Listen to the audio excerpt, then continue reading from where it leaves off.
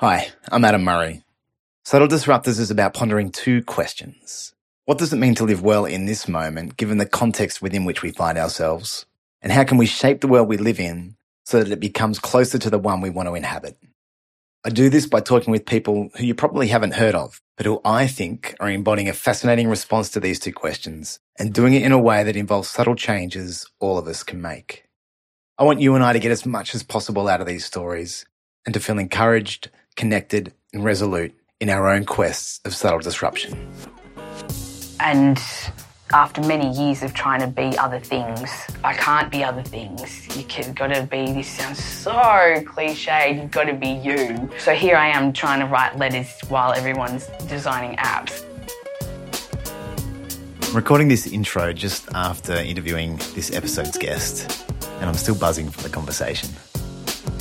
Melanie Knight creates settings where people can do creative things that they might not have done for a very long time.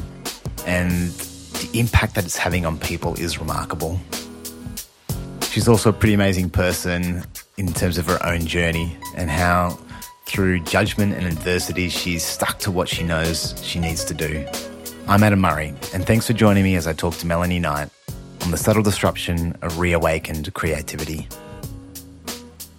Well, where have you chosen for our conversation today, and why have you chosen this place? We are in my home, and specifically in my studio, because this is where I spend most of my time. And it's incredibly beautiful, this view with the trees. If I stick my head out, you can smell the salty water. Yeah. It's beautiful, a beautiful aspect, especially in the afternoon with the sunlight.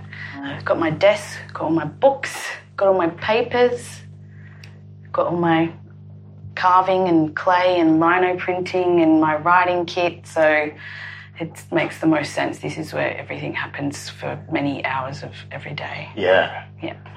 It is a beautiful creative space. Like it's got, like you say, it's got some amazing natural light. It feels very quiet, so you can just enough sort of nature sound in here without anything else. Yeah, that's what a dead end street is good for. Yeah. Very low, minimal traffic. Yeah. And you're saying we're in like Bayside, Melbourne, against the beach, and before we started recording, you were talking about how much you feel it as soon as you get a certain distance from the water. Yeah. There's some sort of connection, and the further away I get, it's some kind of emergency system goes off inside of me. It's like there's too much concrete around.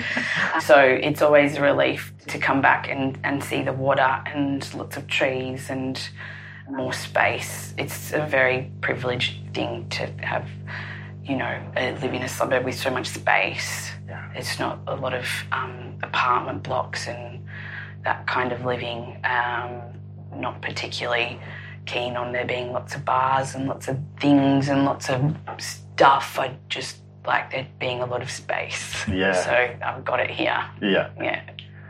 Most of my life's been more north side, and I do, like, part of me wants more of this. I guess I don't know if it'll ever happen in my life because most of my life's sort of oriented around the north side as well. But you were also saying that a lot of your work is actually drawn that way as well.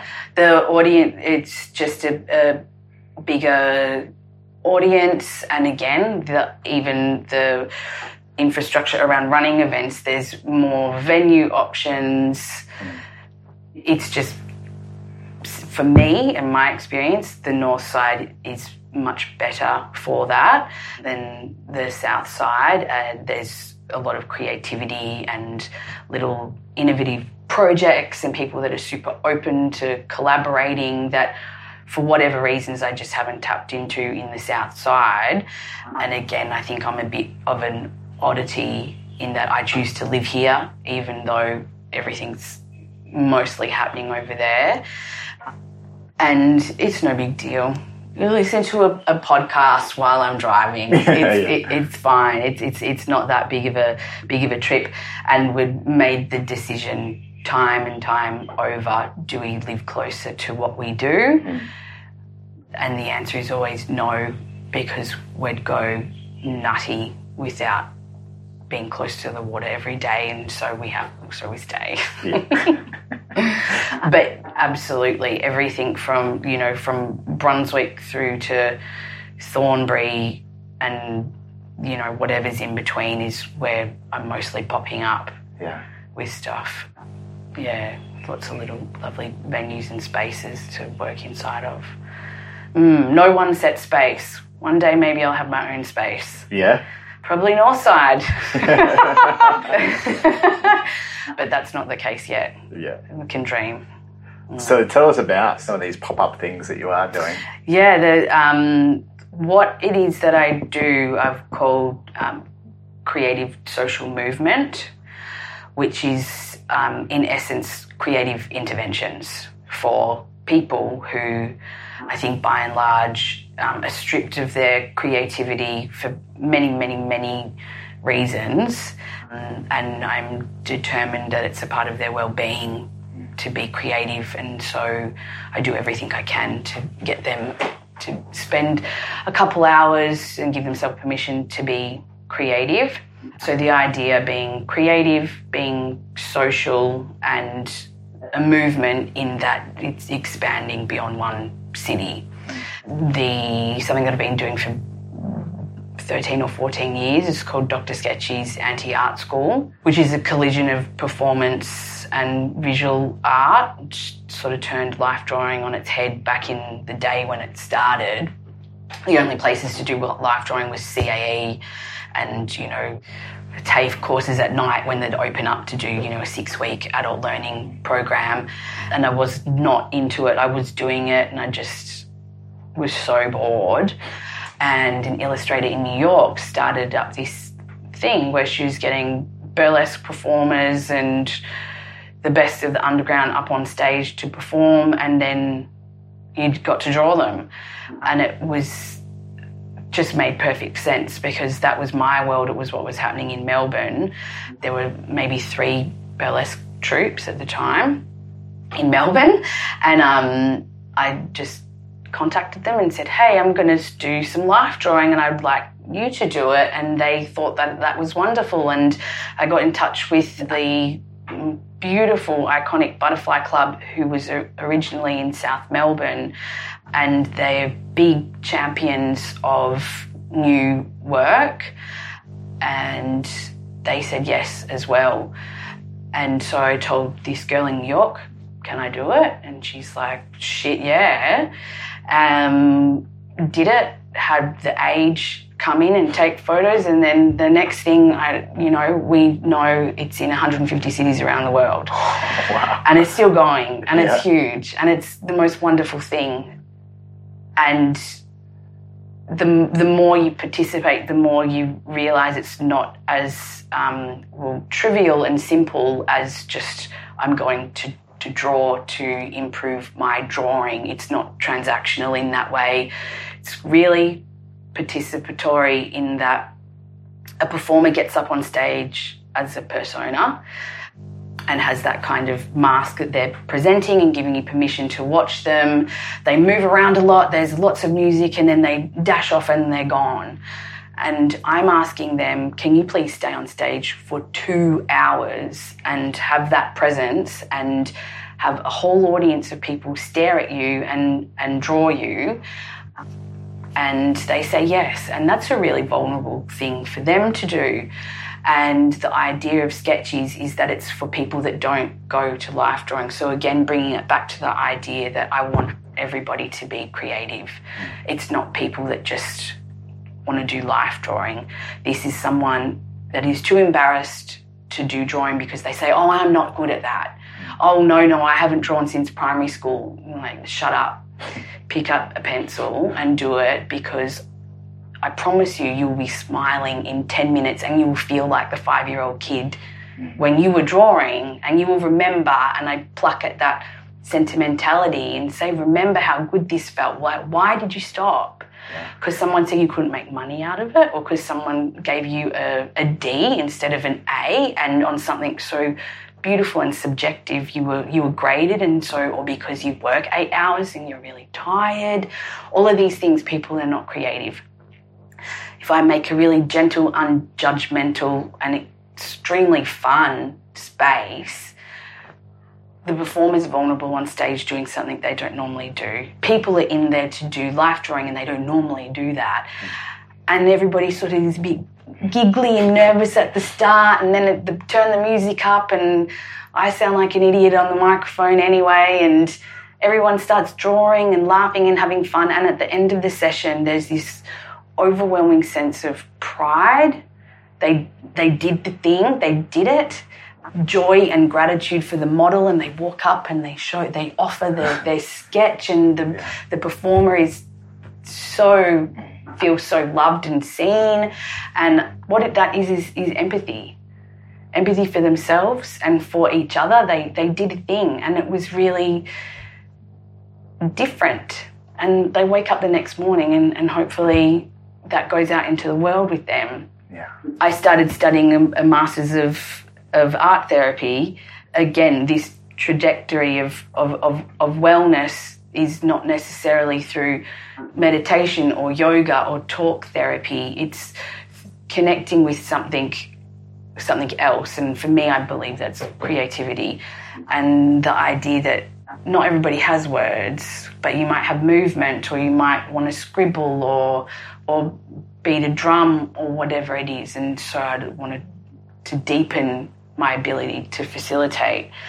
And I realised that although Sketches is a really fun, safe place to get people to be creative, at the end of the day, some people just don't like drawing. I just don't like yoga. And I know everybody's like, but you'll calm down and whatever it is, and it's really good for me, but it's not me. I've got a very frenetic energy, and I've got a certain output. And my version of yoga is my creative flow. And so that really impacted me, and I sat with that. How do I reach more people? And through this process of really trying to find other ways to offer other creative outlets and what that would look like. How do I deliver something that's not drawing, writing? I'm very bad at music. That's something I just can't do because I'm terrible.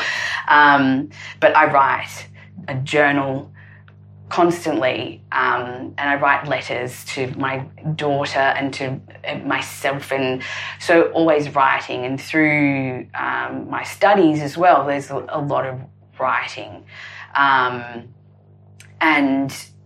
so it's like I want writing to be this new modality that I can offer to people. How do I do that? If I tell people to come down and do 2 hours of short, writing short fiction, everybody's going to flip it. They're going to feel like a year 12 exam. That's a shit idea. How can I make it safe and fun and intimate? And like always, I don't want things to be transactional in, there's a model and I draw her and that's it. There needs to be...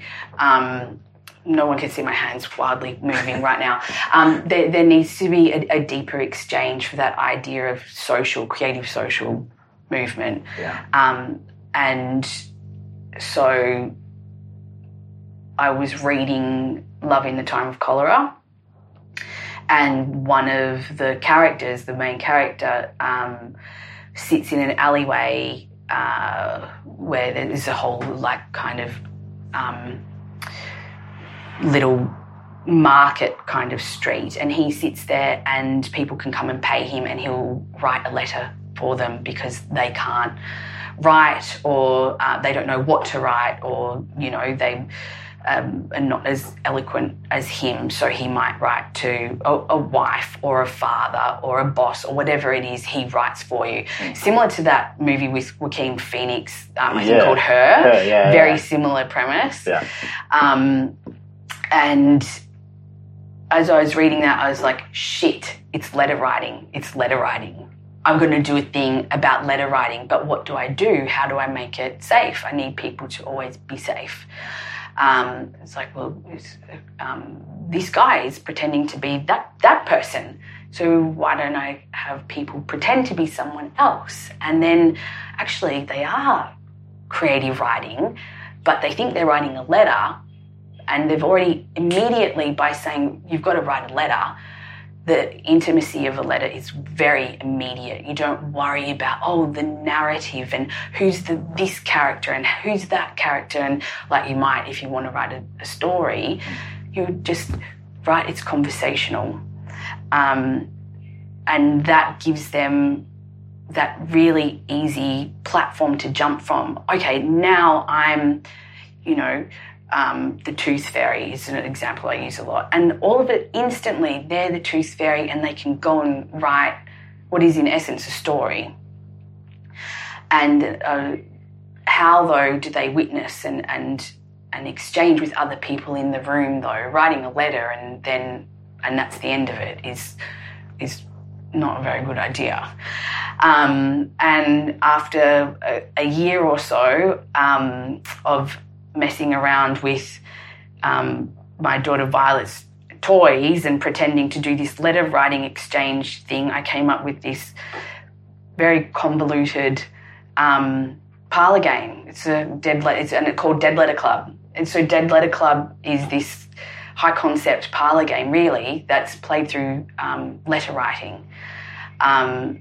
People come along and assume an identity of their own creation and write a letter to another made-up identity. And I've got these mail bags behind you, the black mail and the scarlet letters. And the letters will fly around the room throughout the night, and a letter will land in front of you and you'll become that person that it was written to, and you'll embody that person right back. Meanwhile, your other character's over there, and the letters, the way I've worked it is that I know who has the letters. And so you will, in fact, keep corresponding with the same person in the room. You don't know who they are. I do. You don't know who they are. And you're developing these characters, and you've, by the end of the night, made a spontaneous, collaborative short story with a stranger. Yes. That's very beautiful. Wow. It's very powerful for people when the letter ends up on their desk and the story's been growing, and they're like, what have they replied? What have they said? Who is it? Who am I? Who is this? Who's the Tooth Fairy? Where are you? Yeah. And I invite them, again, as I've mentioned a couple of times, people need to feel safe. So there's an invitation at the end of the night. If you would like to find out who you've been writing to, have a wander around the room and ask, were you such and such, or were you such and such? Please know that they might not reply, and that's okay, because a lot of people just really love the anonymity. It gives them a lot of freedom to be creative. It's completely judgment-free. No one knows. And it's really, I've found in talking to people, the idea of going out into the world after having that experience and not knowing if the person you were corresponding with was the guy with the grey hair or the girl with the pink mohawk. You don't know. But what you know is that they are capable of writing a really wonderful little piece of creative writing, and that's a very beautiful thing for us to all remember, what we're capable of and what others are capable of outside of our day jobs, and whatever other things prevent us from sitting, at our own table once we've had dinner, once the kid is in bed, once we've finished studying, whatever it is, to just sit and deepen into your own imagination and your own potential. And my driver for that is that empathy is not possible without imagination. If you can't imagine someone's position, you can't be empathetic. Yeah. It's necessary. And so by helping people be creative, I'm reminding them that they do have an imagination, and that in effect gives empathy, and hopefully it makes for social change. It's a small thing, but it has a big goal, and that's to make people well, and therefore the community well, through remembering that you're creative. And it's really important right now because the world is getting weird with the whole infotech revolution, and it's quite frightening, and I read about it a lot, and I think that I'm really quite mad trying to do these analogue events in this age where I'm a startup and I make apps and tech and online this, and I'm just like, do you want to write letters? But I think it's vital, because I do see as well in trying to follow all this stuff and how we're going to be destroyed by AI, that there is a big swing now with making sure that there's human-centered this or that with growing companies and stuff like that. But when I do see this human-centered kind of training, it's still not deep enough. Sure, you're talking about humans. It's like, the human-centered this. So write 5 words every line instead of 10, because then people progress faster vertically, and so then they stay hooked, and so that's more human. Then it's like, but it's still about the sell or the product or the transaction and it's just about like leveraging or manipulating what it is to be human, but not getting people to feel like they're human. And you can feel human when you create. We are born to tell stories. We're born to be curious.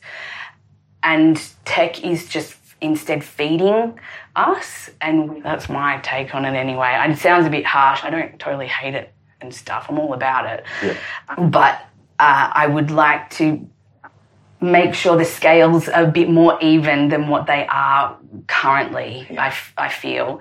And a big part of that is that people of our age, like I was saying before, I tap into sentimentality. They remember what it was like to write letters. I wrote letters to my friends in high school about how they made me feel really sad, or the party, or whatever it is. There was heaps of stuff. You wrote letter to Dolly Doctor. There was letter writing. There was drawing. It was a lot of that stuff was happening. And so when I get people to come in and do this, the power is that I've been able to remind them, you remember you did do it and you let it go, and that's going to be a little bit sad, but now you're here and that's really great. And my concern is that what's happening now, I've got nieces and nephews and a daughter, and I worry that there's not enough of that opportunity being given to them for when they get to my age and they've made a few shitty decisions with working office jobs for fear of, that's what you're supposed to do. And they wonder why they feel a bit beige. They don't have anything to draw back on and be like, oh, but remember when I created? Yeah. That felt really nice. And a big thing for me is the word creativity versus artistic and artist. I don't really like those words because it suggests a level of professionalism or commodification and that kind of thing. We're all creative. You don't have to have an outcome of an exhibition. You can just do it because it makes you feel really good. Yeah. Just like people dance, but they don't feel obliged to become a champion ballroom dancer. Why do people stop making art? Because they're not going to have an exhibition. I find it very curious. It's the first thing that gets cut. I do also. I have the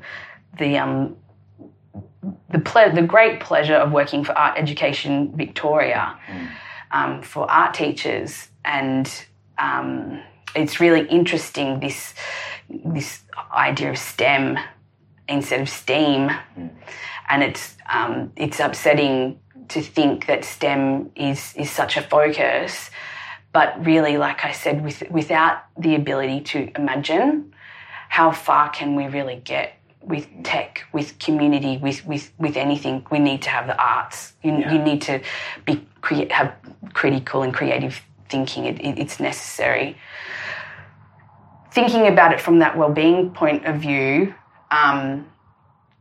is that I think a lot of us are like, I can't put a percentage because I haven't done the research, but I think there's an overwhelming amount of us that might feel a bit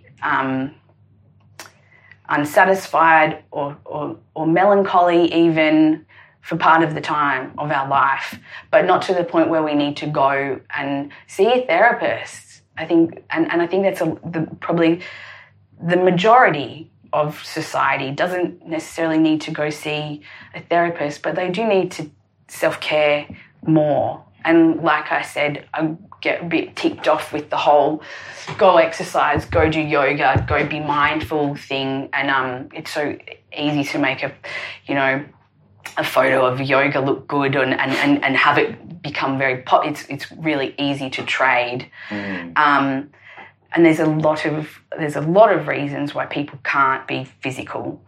And I've explored a lot of those reasons and seen a lot of those reasons why people just can't do that.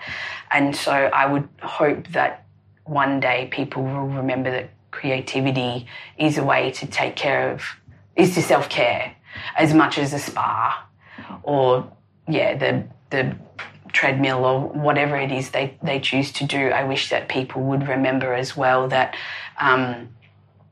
sitting down with a group of people and writing or drawing or humming, I don't know, whatever modality it is that blows your hair back, that they do that, because those are the things that were celebrated when we were younger as being necessary. I don't want that to go away when we're older. That's what I do. Amazing. Whoa. Dead Letter Club. That's the thing that I do. That's why I do it as well. We probably... I just recently...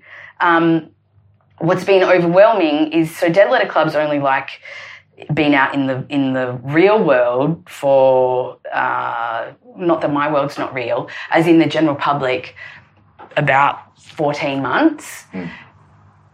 And through the wonder that is technology, it has spread around the world through social media, and some really lovely interviews and some really lovely press that got me some global attention. And there's people now around the world that want to set up Dead Letter as well. So it's that idea of it being a movement that I create a frame and people come inside the frame and then they do what they want. And that can be delivered out around the world, not just Melbourne. And so that's really exciting, the thought that this year it might be in, I've got emails from Philadelphia and New York and the UAE, and it's just wild. Yeah. So we'll see where that goes. And in fact, it's true, people do want to write letters and do want to play. Yeah. People want to play. But having said that, I also got my emails, and people send me letters as well saying I can't do this, or my town is too small, or what about real letters? And I was like, okay, I don't have the brains to set this up as an online platform, nor really the interest. And then I got this extraordinary email from a 76-year-old man who lives in rural New South Wales, and just said, the subject was like, "Me too, please."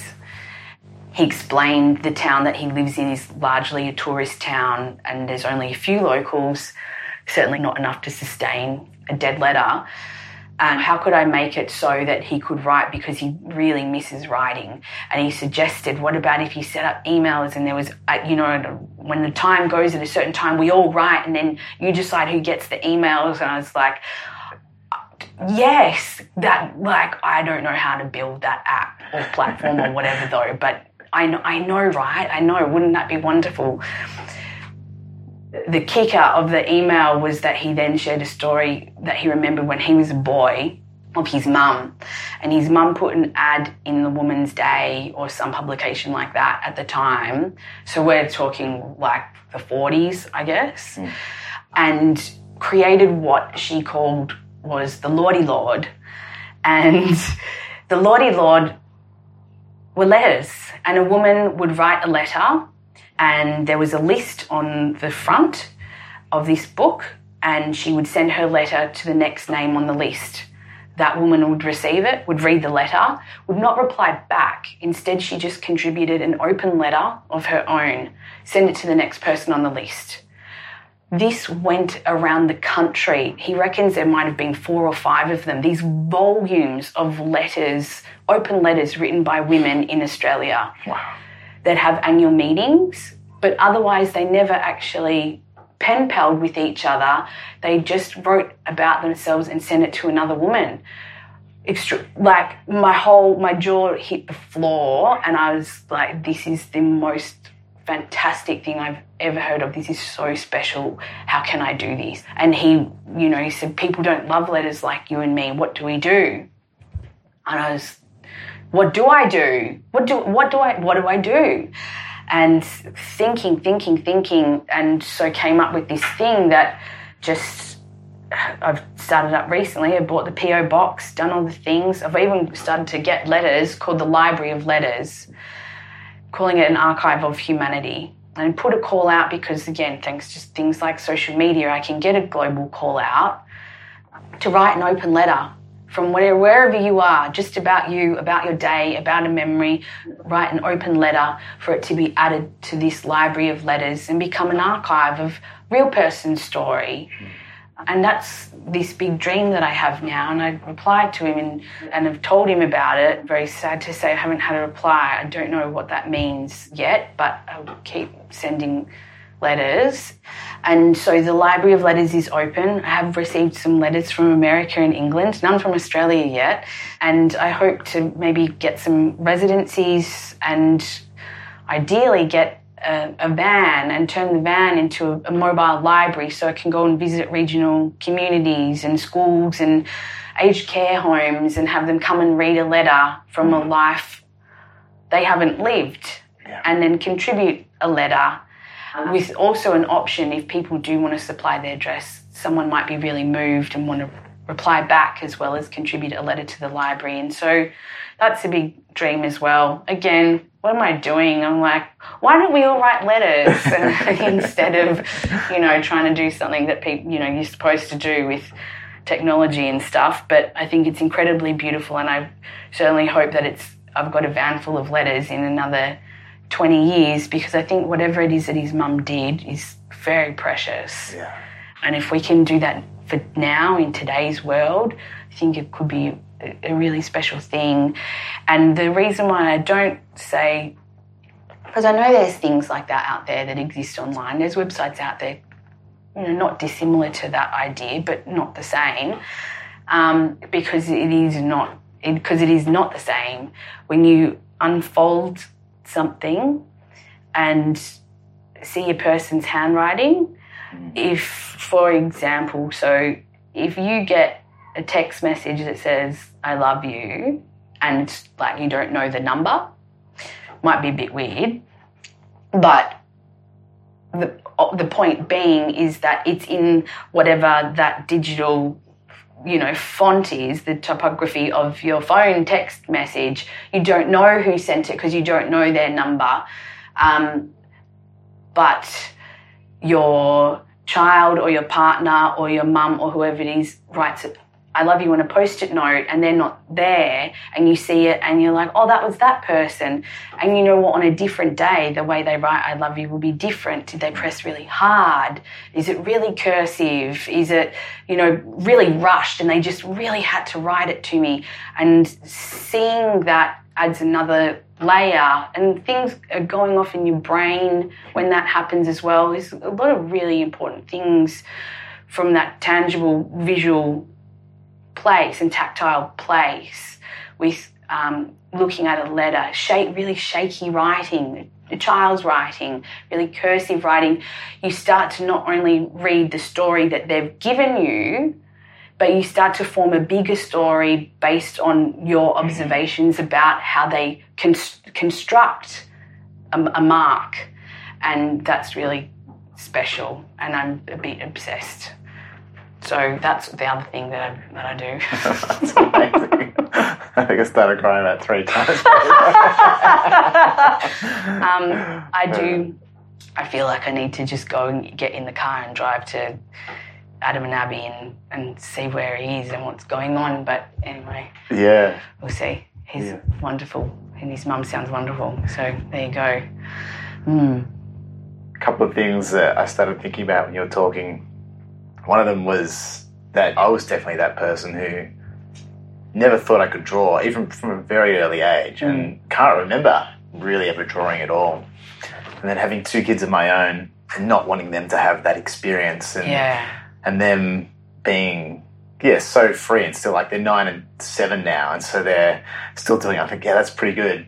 But what I was most interested about is that I would start drawing with them, like they'd want me to draw. Yes. At first I was very reluctant. I'm like, I don't know if I can really do that. And I can't draw the crocodile. Yeah, draw that's crocodile. right. Yeah, exactly. And then simply giving it a go and then realising, oh, wow, that was cool and it felt amazing. And look, I drew something. Yes. And it is a representation of that thing and the kids love it as well. Yeah. Like, and that being... What happened in so many of our people's lives, there was a significant moment when we decided that we had to judge if it was good or bad, not just the fact that we did it and that's okay. Yeah. That's wonderful. Yeah. I've got a question a little bit about, what's led you to this and your own journey of becoming a creative person too. The other thing I wanted to talk about too was how you're talking about human-centered design and perhaps the limitations of that. And it's something that I've been thinking about for a year or two as well. And I guess trying to think, well, what's an evolution on that? And I've been reading a book called Dark Emu, which is about... Dark Emu? Dark Emu, yeah. And it's about Aboriginal and Torres Strait Islanders, the real story of what it was like before Europeans came. Yeah. Not the story that we've all been told, but the story of how things actually were and some of the things that are being uncovered and the amazing stories of the amazing job they did in caring for this continent. How they set up villages and they looked after the land through burning and they developed crops and they harvested fish through amazing traps in rivers. But, I mean, reading that and then thinking about the post-human-centered design, it got me thinking about, there's got to be something, and I think people are already thinking about this, but something about ecosystem-centered design where it's about, us living in a real world and not just us, but also all the other things around us as well, and getting us to engage with that. But anyway, I don't know, do you have any thoughts about that? No, it's true, and that's why, as well, I guess for me, what resonates is that idea that I could do workshops. I could say, come and I'll teach you printmaking, come and I'll do live drawing, come and we'll do some letters and stuff, and I'll tell you a bit of the history of letter writing and help you write a letter to your nana. But for the twist and what I work really hard on with concepts is how do I get people to engage with the space that they're in and the people that they're with in a super subtle way so they're not frightened or feel judged or they don't judge. They didn't realise that they did it, but then they actually just did it. Yeah. And I can only hope that through creating that empathy, it would lead and that imagination, it would bring them back to their environment as well. Haven't tapped into anything with a connection to land, environment, or other living things that are not human. But surely once we hit like a wellspring of empathy and that kind of, then it becomes more accessible to think of those kind of problems and how to solve them. Yeah. That sounds fascinating, that book. And I think that's exactly what needs to happen. Like everything, with like the crest of any of those waves, it comes crashing and it's disruptive and la-la, and it's also a bit like, oh, well, wasn't all good. But we sort of learn by actually going a bit too far, and that's where I feel it's at now. And just like, good on you with the human-centered stuff, but I'm not buying entirely. I'm not sure that we're still getting to the human bit just yet. You're just figuring out a better way to sell to the human or to get the human to use it or whatever, or do it, and that's not quite enough. Yeah. It's not responsible enough. Yeah. Can you tell us then about your journey to how you got here? Have you had some creative disruptions that blocked you, or how did you get to this point? I've always been a little strange girl. As a kid, very creative and a bit of a solo person.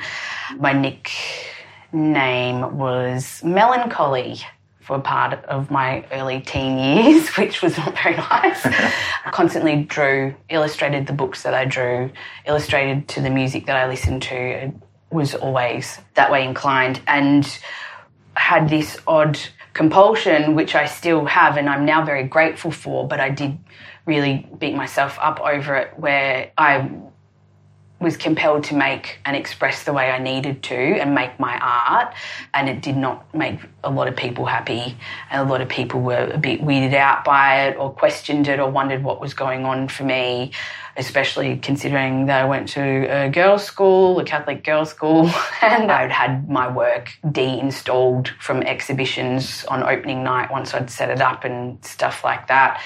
But I never stopped. I never stopped doing it. That does not make sense to me. I can only do myself. But I went through a lot of pain being myself because I never fit. And so post-high school, went to tertiary studies for fine art and was brokenhearted because even though I might have been in a fairly rigid girls' school structure, my art teachers were really beautiful people and I was allowed to be an oddball, and went to the tertiary and found that it was a business and it was completely uninspired, and they were there to make a paycheck and they were not there to help develop my critical and creative thinking and inquiry as to why I make things the way I make them and what I might want to do. And I just stopped going. I literally just stopped going, and I guess I failed. Don't know. Never went back. And and that set me off on a path of, well, I better get a job. And so got a job in an office, did a business administration course and all that kind of world. And by the time I was 25, 26, was suffering from shocking anxiety and a very sad person, and but still made art because I could feel it all the time. I felt sick. I felt sick. I knew I was sick. I was becoming catatonic sometimes or having anxiety attacks, and realised with the passing of my father, which is a fairly traumatic event, he was attacked, and it was a very sad way for someone to then lose their life, but it gave me great pause about, well, we have one life. Stop wasting time. And I was very well. I did my grieving and think very, very fondly of, no matter how tragic the circumstances were and his life was, about the deep gratitude for what I learnt because of that experience. Don't bullshit. Everything is that, like, there's beauty, and we have and there's an ability to make the most of certain things. I do not at all discount someone that's going through dark times, because I've had them. But as a process of the grieving, decided this office life is not for me. What am I doing? I'm not well. So I left. I was working for a very large arts organisation, an orchestra, and left to become a tattooist. So that was cool and a bit different, and I was just in my element and I loved it. Being with people, tattooing was what I always loved, and it was a really happy time, and I was making art and drawing, and that sort of ended up not turning out as I had planned, which is fine, because I started Dr. Sketchies, and art was and community were really big passions of mine, and it seemed that was always doing better than tattooing. Along came around that time, while I was apprenticing, a couple of TV shows about tattooing, reality, launched into the world and became very famous, and that changed the industry as I knew it, and didn't much dig it after that. So I was still tattoo buddies and stuff, but stepped away from that world, and continued to pursue these projects. Still not making a great deal of my own art because I never felt good enough to have an exhibition, or I thought I can only make art if I'm going to have a show. Am I going to write a book? Am I going to start a blog? All of these things. And I had no intention of doing any of those things, partly because I much prefer to help other people do that and be in that space with them. I feel like that's my art. And I don't like that. That idea of I make the art and then I put on the show and it's about me and things like that. Not at all a commentary on anyone else. Art, obviously, it's necessary for the world. It just wasn't where I was at. But so I was still feeling a bit sick, still not doing it. And it was when I think started thinking about having children and became pregnant through a fairly, again, grief-ridden period of IVF, that I needed to express myself. There was so much loss and trauma from the IVF and what that world holds that I could not speak, but I was overwhelmed with the need to share. And I drew. There's painting. I drew and I drew and I drew and I showed people the pictures, and they didn't ask me any questions because they understood like that. Yeah. That's how you feel. Oh my gosh. And I didn't have to speak. And my whole world changed. And I was able to carry it and I wasn't able to carry it. And then we had Violet. And what's very interesting as a woman is that in the period that I was on maternity leave was my most creative period, because it was like I didn't have to justify why I was creative, because everyone just backed off. Oh, she's not working because she's on maternity leave. So she was sitting on my lap and I'm just like, no, making Dead Letter Club, doing all these wonderful things and being so free, because I didn't have to answer to anyone about, well, what do you do for a living? Well, I make art, and I couldn't say that. I help people make art. Well, that's not a real job. And no one asked because it's like, oh, she just had a baby. So there I was, finally knowing what it felt like to not have to justify what I'm compelled to do and what makes me feel happy. And so truly that turning point where a switch has flicked that I can't turn off was when I became a mum. Yeah. So pretty recent, but a very constant journey of carrying the need to be creative. I never really separated from it. I always knew it was wrong when I wasn't doing it. I could feel I'm not well. No amount of, walking or going on the beach or mindfulness apps was going to fix that. I need to make. And so I do, apart from Dead Letter, I make little zines or paint to make clay. Dead Letter Club is incredibly grassroots at this point. Everything's screen printed or lino cut. All of the envelopes, everything is I make. All the components where you play the game. When you hold it, you can feel the ink on the paper like I've made it. Yeah. I'm not sure how sustainable that is. But so there is still a lot of craft in me delivering these events. There's a lot of me in it. Yeah, that's a beautiful story. Thanks. Thank you for sharing that. That's what happens when you write letters. You just like, nah, nah, nah. Everything.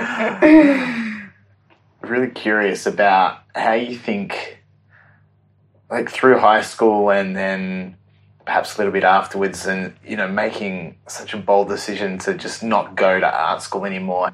Like, I reflect on myself a little bit when you say that, and I think, wow, I compromised a lot.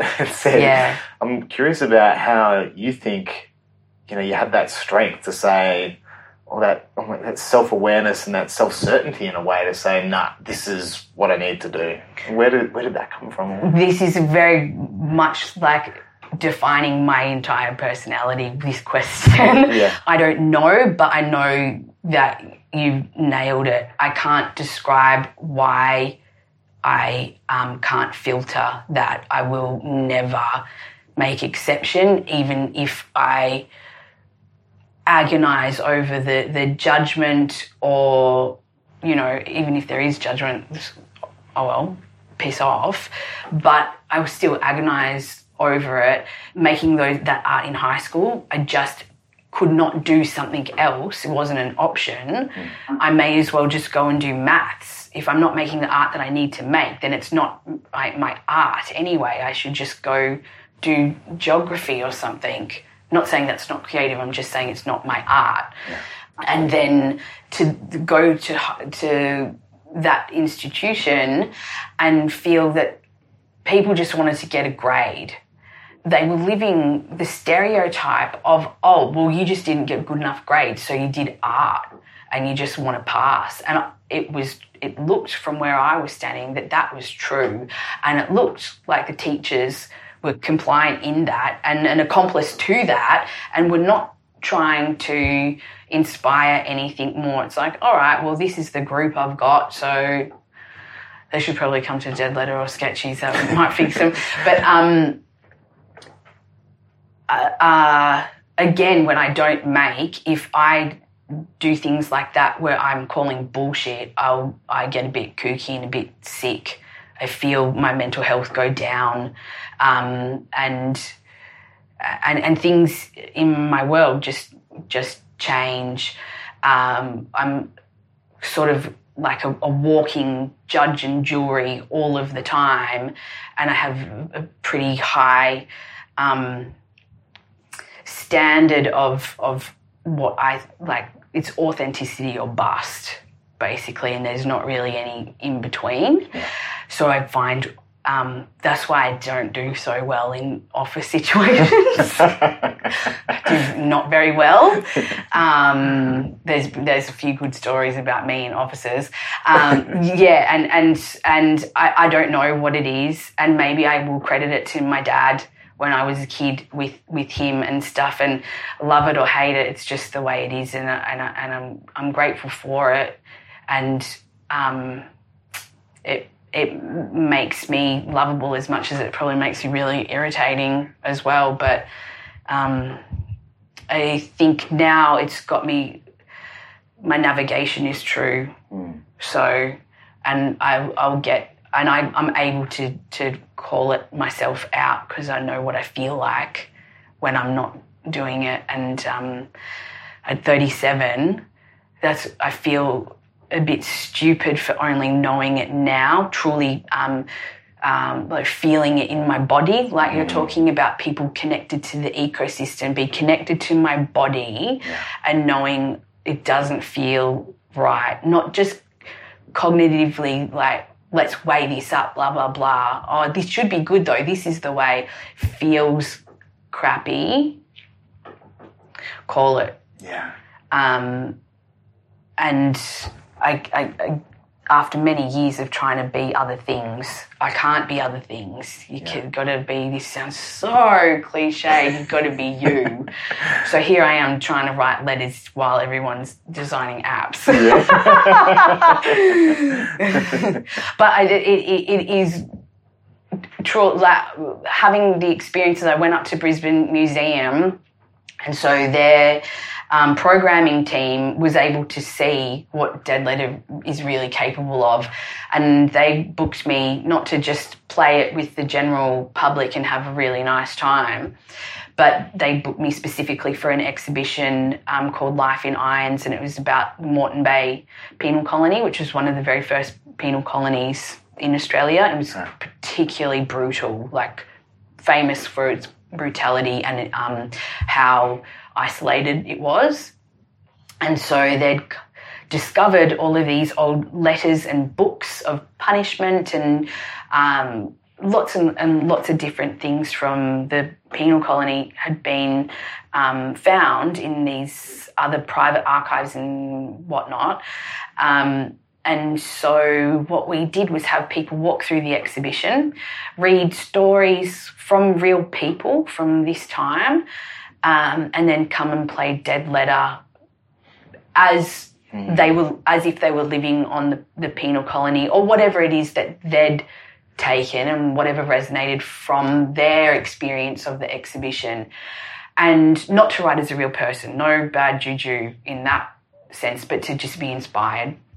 So people were writing back home to England or down to Sydney or as a child or as an officer or, or the whole gamut. And what that was a learning experience. They were able to experience the exhibition in a very deep way beyond just reading the little, plaque next to each display and then walking out. That it was a real depthing into what might it have been like, imagination and empathy, and how we then go out and experience the world. And it was really wonderful.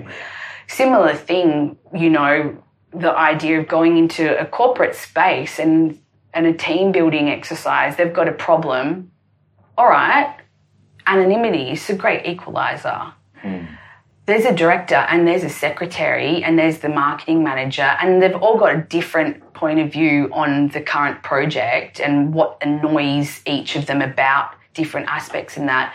You play the game and you read the letters from the point of a consumer or from the point of view of whatever it might be, not even human. It could be from the point of view of the desk, whatever it is. And it unlocks a new understanding. It's really turned out to be quite powerful. So, yeah. I've kind of only got a couple more questions for you, actually, before we wrap up, if that's okay. Yeah. One of them's about, we started by talking about this space that you're in now. Yeah. And I'm interested in a bit about the process you go through in working here and, I don't know, your rituals or your daily routine or, you know what, you're a mother. I presume Violet's at home quite a bit as well. I don't know, but, just tell us a bit how you go about creating. I don't sleep very well. I think a lot. And a part of dealing with all of those thoughts and this drive, this switch that's flicked, is journaling. And so every morning I make sure that I get, even if I wanted to sleep, I now know what my values are, and I feel much better and have a much better day if when I wake up, whatever time it is, that I go and have very quiet time by the windows near the tree writing. And it could be writing this personal day stuff. Violet, swore yesterday. Oh my gosh. Or Violet did this. Or, we went here, or I'm thinking about this. Or it could be a to-do list or a dream thing. And I just write and write and write and write rather than stay in bed. And it's that very quiet time when no one else is awake is really, really precious, and that starts a good day where I output. Don't input first, because if I was to get up and be like, I'll start working, I'll get up early and start working, and I open up the laptop or, I start archiving the letters or things like that, that's input, and I can feel everything go up. My thinking goes up, my heart, it all blah. If you output first, it's just like this breath. And so that's how I ideally like to start. Or it could be writing a letter. feel a bit better. I get anxious when I don't reply back to people as well. It's not as quick as an email. So even writing a letter, I feel a great sense of accomplishment. And then, it's those routines, those mum routines, or parent routines, come back, and we'll just deal with the whatever is present at that time, a festival or a workshop, or literally reading the letters. I have the very great pleasure of all of these hundreds and hundreds of stories. They're in boxes all around us. Yeah. And reading them because I want to get them out in the world. We're working on a project where we get people to come along and read them, be recorded on video and make a little YouTube or whatnot. So I'm reading these wonderful stories. And I get to, call that, I don't get paid for it, but that's my work because it keeps informing the project. And so I'm just constantly building opportunities, talking with these people around the world and trying to get it out there is what consumes what I do currently, as well as the art education role. So my day is a little bit of all of those things because it can be. And there's a lot, and I guess right now it's still in its infancy.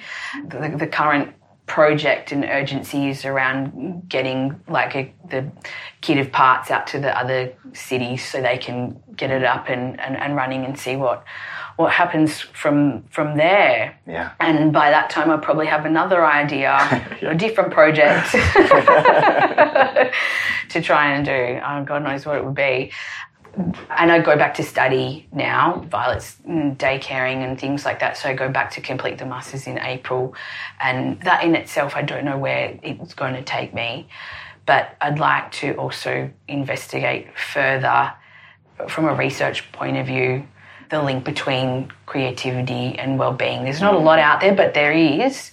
And the Western world is really set on quantitative evidence and things like that. And I'm curious because I see it, I witness, I know the answer, but funding agencies and organisations don't want the qualitative and to see the happy person's face. They want me to show them a graph or something. So research is interesting for me as well right now. So I'm starting to try and learn more about that.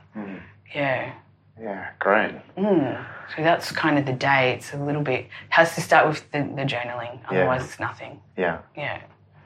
I've got one last question for you, which maybe you've covered, but maybe there's something else you can think of. And it's about tying back to the theme of the podcast and subtle disruption and thinking about your own life and a small thing that you've done at some point or that you do. I mean, the journaling is probably part of this, but a small thing that you do that has had a big impact or it's an ongoing impact or a big impact at a period of time, but it was a relatively small or subtle thing. Is there something else that we haven't talked about that comes to mind? A small thing that that someone's done for me, or that you do for yourself, or maybe, I do for myself. Yeah, or maybe that's that has a big impact. Yeah. I feel like small things happen all the time, and again, especially because of the experience with my dad, I'm super aware of them. And I think if you're aware of them, small things are happening all the time.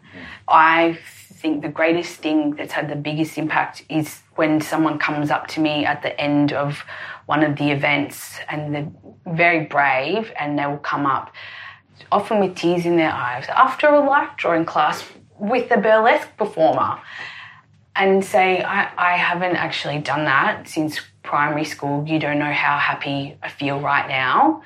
And I look at their drawings and they look similar to primary school, and it's even in biro, some of them. And it is just the greatest thing I've ever seen, and it's the most beautiful thing to know that they did that, and that keeps me going. And I could never stop, because how could I ever help a person having that chance?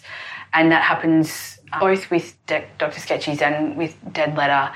I guess in more recent times, people writing me letters, and the man in New South Wales it's really quite a small thing to write someone an email or a letter, but it's enormous if it lands in the right space. And for me, it's small, but it's become enormous. So that's probably the most significant right now is these individuals. And I guess that's in proof, and it's closing that circle that I know I see the whole community of them being well, but they each come up to me one at a time. And this idea that if one person is well, then it helps the community be well. Yeah. And we can do that together. It's not necessarily being only in your own room doing the creative thing. It's very nice to have that vulnerability together. So small things happen all the time. Yeah. Watching all them, feeling them. Yeah. So not one, I put myself in that space for that to happen, though. I'm very lucky. Yeah. Thank you so much, That's Melanie. my absolute pleasure. So good to hear your story, and yeah, I admire that conviction that you have, and I feel inspired by that. I'm pleased. Come next time. Yeah. Good.